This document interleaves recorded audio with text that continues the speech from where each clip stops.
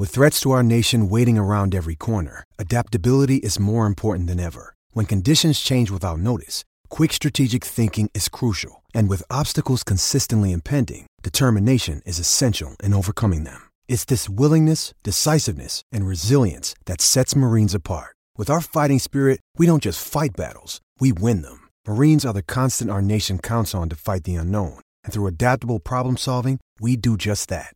Learn more at marines.com. The day's play for Drinkwise. If you're choosing to have a drink, choose to Drinkwise. Collingwood haven't lost consecutive games since round 8 and 9 last season. They are premiership favourites for a very good reason, but for the second week in a row, they weren't able to do what they've done better than anyone through history, and that is recover from a three-quarter time deficit.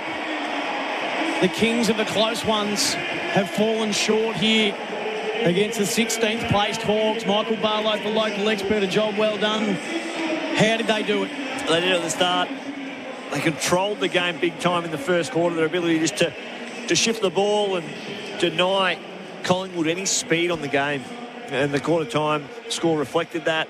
They had that 4 or 5 goal buffer, which was threatened at stages, particularly second and third quarter, but the stoicness of the group just to steady, find a way, and in the end have a relatively comfortable victory. But the team acts, we'll get to it when we do the post-game wrap, about their ability to stand up in the big moments, but also just get around each other. Little smothers and game or goal-saving or score-saving tackles. There'd be 2 or 3 or 4 Hawthorn players get over and get around their teammate, of which, they're the intangibles, which you won't see, obviously, listening along on the radio, but here at the ground, it was there for everyone to see. There was celebration every time a team act was made.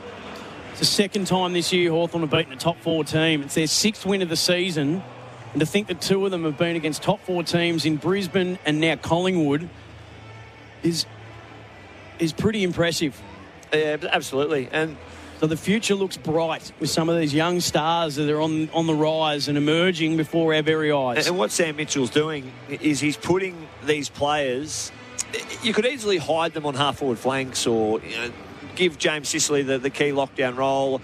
What he's doing is the 18, 19, 20-year-olds, he's planting the big assignments to them. So Finn McGuinness to Nick Dacos today, we know his bread and butter at AFL level at the moment is tagging, but then it was Josh Weddle who had to go play on Nick Dacos deep. So it could have easily been, Blake Hardwick, you're our best small defender, go play on the most dangerous forward in this particular moment. No, but we'll give Josh Weddle the exposure. Will Day is in, and it has been all year, in all the centre square bounces and having big impact, and may feature in the votes on the day with the way he played, and he's going to be a special player.